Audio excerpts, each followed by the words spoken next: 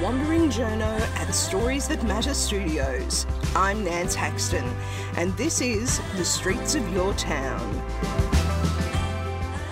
the podcast that takes you on an audio journey highlighting a different slice of Australian life each episode. Buckle up to meet a great array of ordinary, everyday, incredible Australians.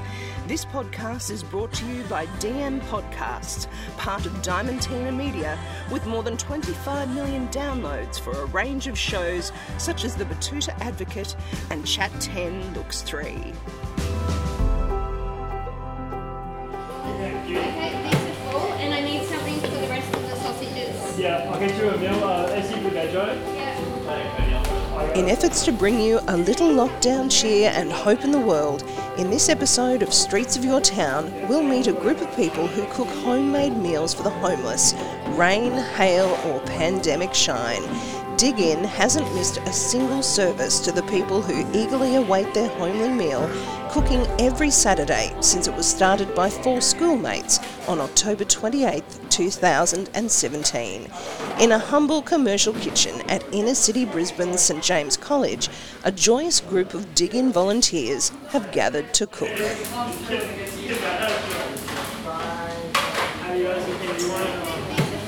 I need something for the rest of the sausages. Yeah, I'll get you a meal, SC with veggie. Yeah. The wholesome meals they're creating are destined for homeless people living rough in the city, who often yearn for but cannot access a freshly cooked homemade meal. As volunteer and Dig In co-founder Hamish Foley explains. Like every Saturday we serve at Kent Place Park in Fortitude Valley and Binyarpa Park over in West End. Yeah. And today we're serving sausages, veggies and chips with a bit of onions as well. Nice. And then we've got chicken Kievs and chicken schnitzel with carrot and broccolini, and then So you've got some vegetarian as well. yeah, That's so pretty good. That's a pretty popular option. So over there's some demand for that. in West End as well. So Yeah, right. we'll send a majority of the vegetarian meals over there. A lot of the people that we serve meals for, like we know their preferences. You over get at to West know. End. Yeah. They're both pretty big places or hubs for where a lot of homeless people Absolutely. go. So Yeah. when we first started in 2017, we served at Kent Place Park. So we've been going there for the last 3.5 years, and then we started the West End service halfway through 2020. And we saw what was being offered in terms of like a lot of like tea and coffee, Sandwiches and- yeah. But Curtis had the idea of we would be cooking like homemade meals, and thought that just sounded great. So yeah. And look at what we have here, all in this hub at St James, which is of course a school right in the inner city. It's wonderful to see so many people involved. A lot of volunteers on board now. Yeah, it's been great. So like for the first year, it was mostly family and friends, and then we started advertising through Seek Volunteer, and then we've got a really good hub of our core volunteers who come along each Saturday. The concept of Dig In started with Hamish and 3 of his schoolmates who were inspired by gathering around the table of their beloved Nonna, enjoying her incredible homemade creations. Now co-founder Lucas Riles helps not only in the kitchen, but also coordinating the often complex logistics behind the scenes to enable Dig In to expand to other struggling areas around Queensland.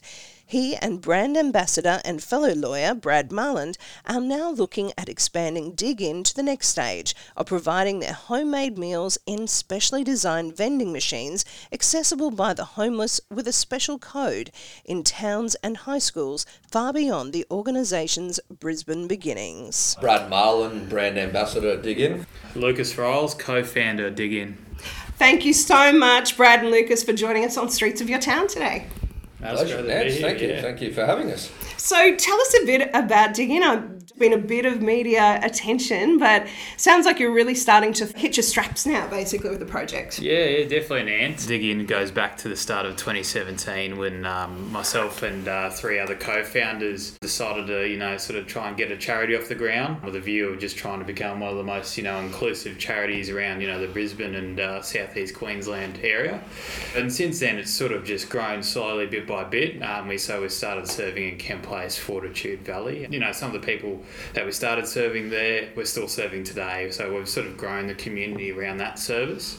We're now expanded into West End. We've got another service out there now. And then we also have our vending machine project, which might be some of the stuff you're seeing in the media at the moment, where we've developed a vending machine to be able to roll out hopefully across the state over the coming months and years, where we can sort of, broaden our outreach and start hitting some regional communities, feeding people more efficiently. We might get into it a bit later, but we're looking to trial the machine out of Marsden State School in a school environment. So yeah, that's a very high level summary of what we've been up to. Do you think when you started that you imagined it would roll out in schools as well, or were you very focused on what you thought homelessness was, I suppose? Like, has it been a bit of a learning experience for you too? Absolutely, no, that's a great question. So when we initially envisaged the vending machine project, it was initially an idea for homelessness. Yeah. But as you know, we began to understand the issues in our communities more.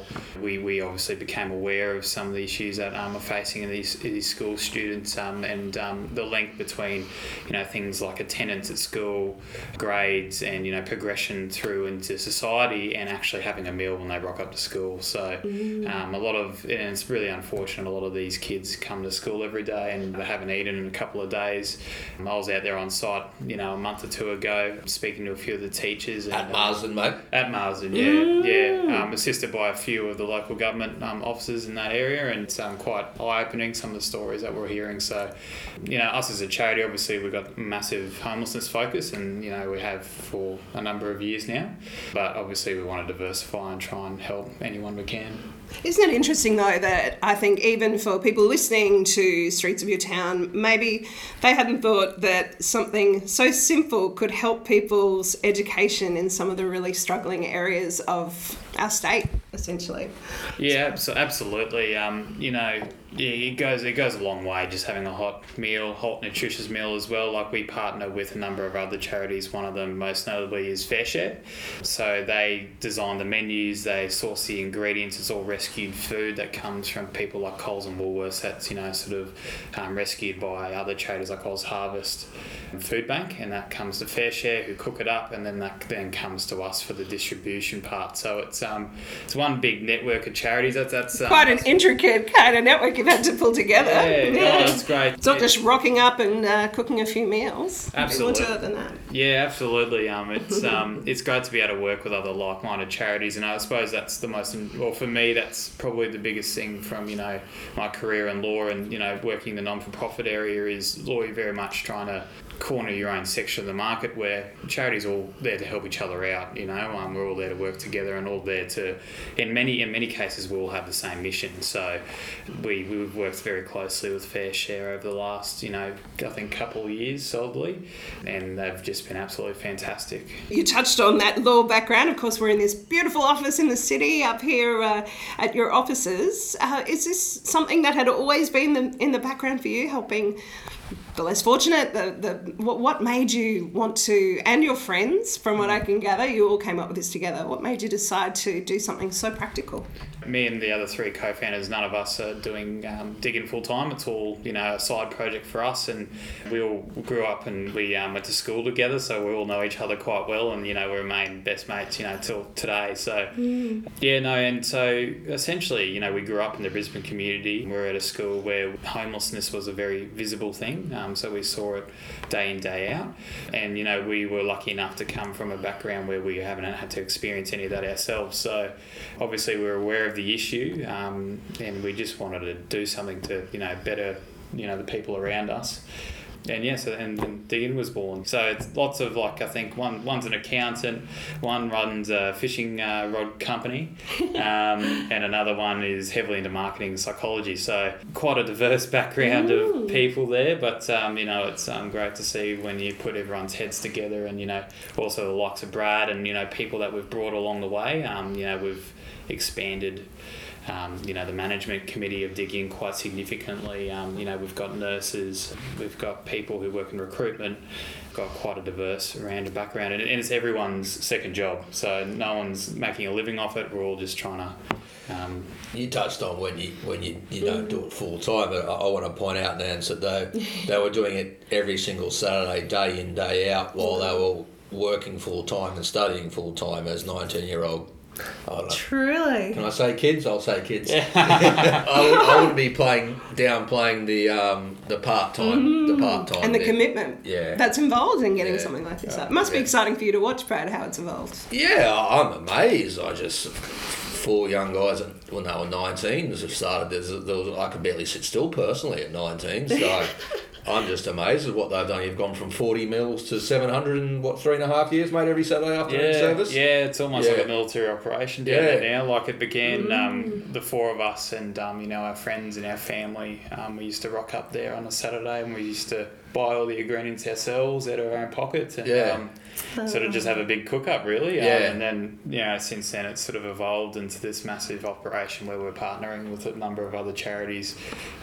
We've got a couple hundred volunteers on our books, and actually just touching on that now, like it's extremely encouraging to see that we got no shortage of volunteers. Like as soon as we open up our rosters and recruitment systems, we just get absolutely flooded with applications. So I think that's extremely encouraging to see from the Brisbane community, that people are willing to get in and help out. And and that's sort of how it progressed, I suppose. It shows, doesn't it, what friendship can generate, that you guys have been able to make something that makes a difference. And it sounds like homemade meals is really the central point. Is that where it really came from, that you thought nourishment in that sense was important? Absolutely. Like part of that idea came from one of my mates, Curtis, who's the president of Dig In and one of the co-founders, and we all used to.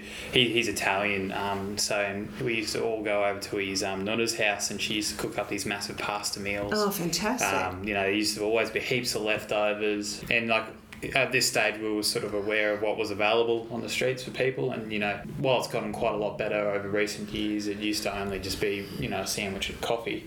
So that's where the initial Dig In sort of began, is that we wanted to provide these nutritious, wholesome meals, like something that people could dig into, right? So that's sort of how that sort of idea formed in our head, is like a traditional Italian cooking, and like in the early days it was like a lot of pastas and curries are quite popular. But now like we're serving a broad spectrum of foods, all coming from Fair Share and their menu there. So we've had salmon risotto, we've had pulled pork, we've had massive roast beef, chicken, lots of curries, lots of veggies. Something to stick to your ribs. Oh, absolutely. We serve fruit salad and an abundance of other good stuff as well. So, so it's come a long way in terms of the people who's there and helping us do it, and as well as the meals and still cooking at St James at Kitchen? St James, yeah. So St James have been terrific. They've got a commercial kitchen facility there that we use, and they've supported us the whole way through, which is tremendous for that school. And just the support they've shown us along the way has been great. How are you hoping to explain this vending machine? How can a vending machine and homemade meals work together? Well, it's quite a simple concept, really. So the vending machine is, obviously a single unit, and maybe it might be worth for some of the listeners, if they're listening to this, to go and have a look on YouTube, so they get a bit more of a visual explanation. But it's a single unit where it has a freezer compartment as well as a microwave put in, and it's also got a back end software and a touch screen. Wow. Very, very snazzy. But essentially it's all hooked up, and it gets stocked with cryovac meals. So that goes into the freezer, where someone will sign up to our back end software, and they'll entitle them to 1 free meal per day. With a little code that they put in? Exactly right, yeah. A little code they'll punch in, and then they'll get their free meal per day. The machines obviously won't be in the open, will they, mate? They'll be in, No, yes, Okay. exactly right, Brad. So they'll be within facilities. So we've had 2 trials so far with the machine. So we've had one successful one that went to Salvation Army, one of their sites in the valley, and then we had another one at Bed Down recently. So both of those 2 within the sort of homelessness, sort of realm. And then towards term 3 and term 4 this year, we're going to be trialling it out at Marsden, hopefully. Well, that's what we're working towards at the moment. So That's just really trying to get exciting. a perspective of how it will look there.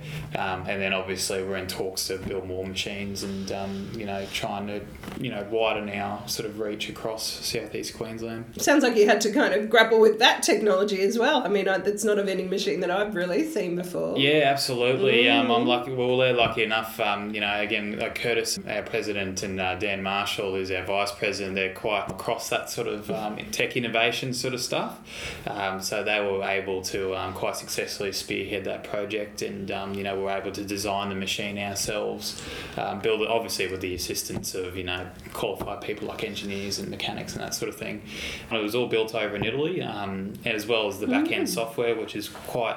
What people don't see visually, it's not in front of you, but it's actually quite a big part of the vending machine product is this back-end software, which tells us how many meals are in the machine, if there's any mechanical flaws happening with the machine, when do we need to stock the machine, that sort of thing, how many meals we're serving out per day, because all those statistics are important to us as a charity.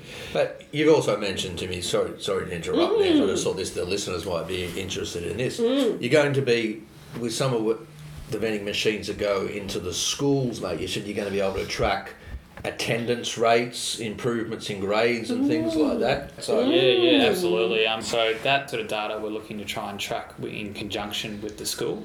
Obviously, it's in a proposal stage at the moment, but our view is that if we could successfully improve attendance and successfully improve potentially grades, that'd be an extreme vote of confidence in the product that we're trying to push forward and make a difference in these kids' lives, because it is pretty heartbreaking when you hear some of the stories that are falling on our ears at the moment out there, and there's a need for it. We're just going to try our best to try and get out there and solve that problem. And is it just a city-based scheme, or can you see potential elsewhere? Oh, obviously potential elsewhere. The whole vending machine model is built so we're not coming to a service with all 10, 20 volunteers, trucks full of food. It's a vending machine. All that needs to be done is it needs to be stocked and maintained. So it's a model that we're looking to try and adapt into regional areas. But obviously we want to start small, grow big. So all in due course. Well, and it's a good education for people too to realise that homelessness isn't just in our big urban areas. Oh, absolutely, yeah. As Brad would know, Brad's the ambassador at Dig In, and he's done quite a bit of travelling over the recent months into some of these regional communities and trying to, better understand the issues that are, occurring out there. And it is a unique problem, and it's, a unique problem that I suppose we're all in it together to try and fix. And I personally believe that the more we can understand the problem, and especially in these regional areas where it's probably not as well documented as well catered for as CBD areas. Yeah, it's definitely called for. Yeah, and it's really the vending machines in these regional areas and outer Brisbane areas are a must for Dig In to expand, because the kitchen operation on a Saturday afternoon, which services Brisbane, really doesn't need much in the way of improvement, does it, mate? It's sort of like Lucas, it's a well-oiled machine. It does run like a military operation, but the logistics of it are that the guys can only do Brisbane at the moment without the vending machine. So the vending machine is what's going to allow this to go outside the Brisbane area. Well, it gives communities the tool to actually improve it themselves, essentially, doesn't it? Absolutely, yeah, absolutely. And it's just, if you're in a situation of, there's many different types of people that might find themselves in a situation where they need to access, a relief meal.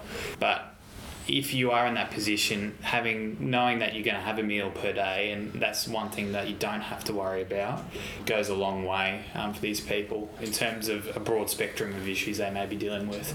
So I think it's a worthwhile cause, and it's something that we're looking to keep working on. Yeah. So the Saturday service at the moment provides the ability to probably for people to take 3 or 4 meals away, don't they, mate? Yeah, absolutely. Possibly more, so they can take that home and have one nutritious meal a day up until maybe the entire week sometimes, possibly, isn't it? Oh, So- from your drop-in centres and yeah, things where you're at the valley. that's not just limited to one meal on a Saturday afternoon. Right. So Absolutely not, that's what yeah. we're trying to replicate in the regions, but obviously they don't have the guys don't have the manpower to do that throughout Yeah. the state. So Obviously in the regions you need volunteers within that community, and that takes time to build up. Whereas if you stick a vending machine out there, it's quite a fast and And keep it stocked and exactly right. Yeah, exactly right. and the listeners, this is where they may be able to help. The vending machines, obviously, it's going to rely on donations and corporate partnerships. So that's fun. That's key to the expansion. So. Well, look, congratulations. I just had to do a story on it for Streets of Your Town when I read a bit about it. It's been so lovely hearing more about your dreams and plans for this today, Lucas. Is there anything else you'd like to add for our listeners today about Diggin'? I guess just, if you're interested about hearing more about us, just, we're on Facebook, Instagram and online, so feel free to get in contact with us, and we'll look forward to hearing from you. Well, all the best with it, and look, I hope we can keep in touch and hear how the rollout goes both at the schools and regionally to help with this homelessness. Thanks for having us, Yeah, Nance. thanks for having us, Nance.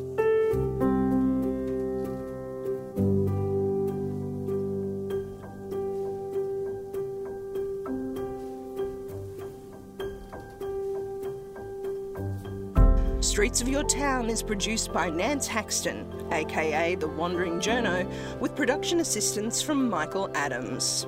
That's it for this episode. I'm Nance Haxton. If you'd like to meet more everyday, incredible Australians, subscribe and listen to the back catalogue of Streets of Your Town, including Series 2, The Journo Project, on Apple Music, Spotify, or wherever you get your podcasts.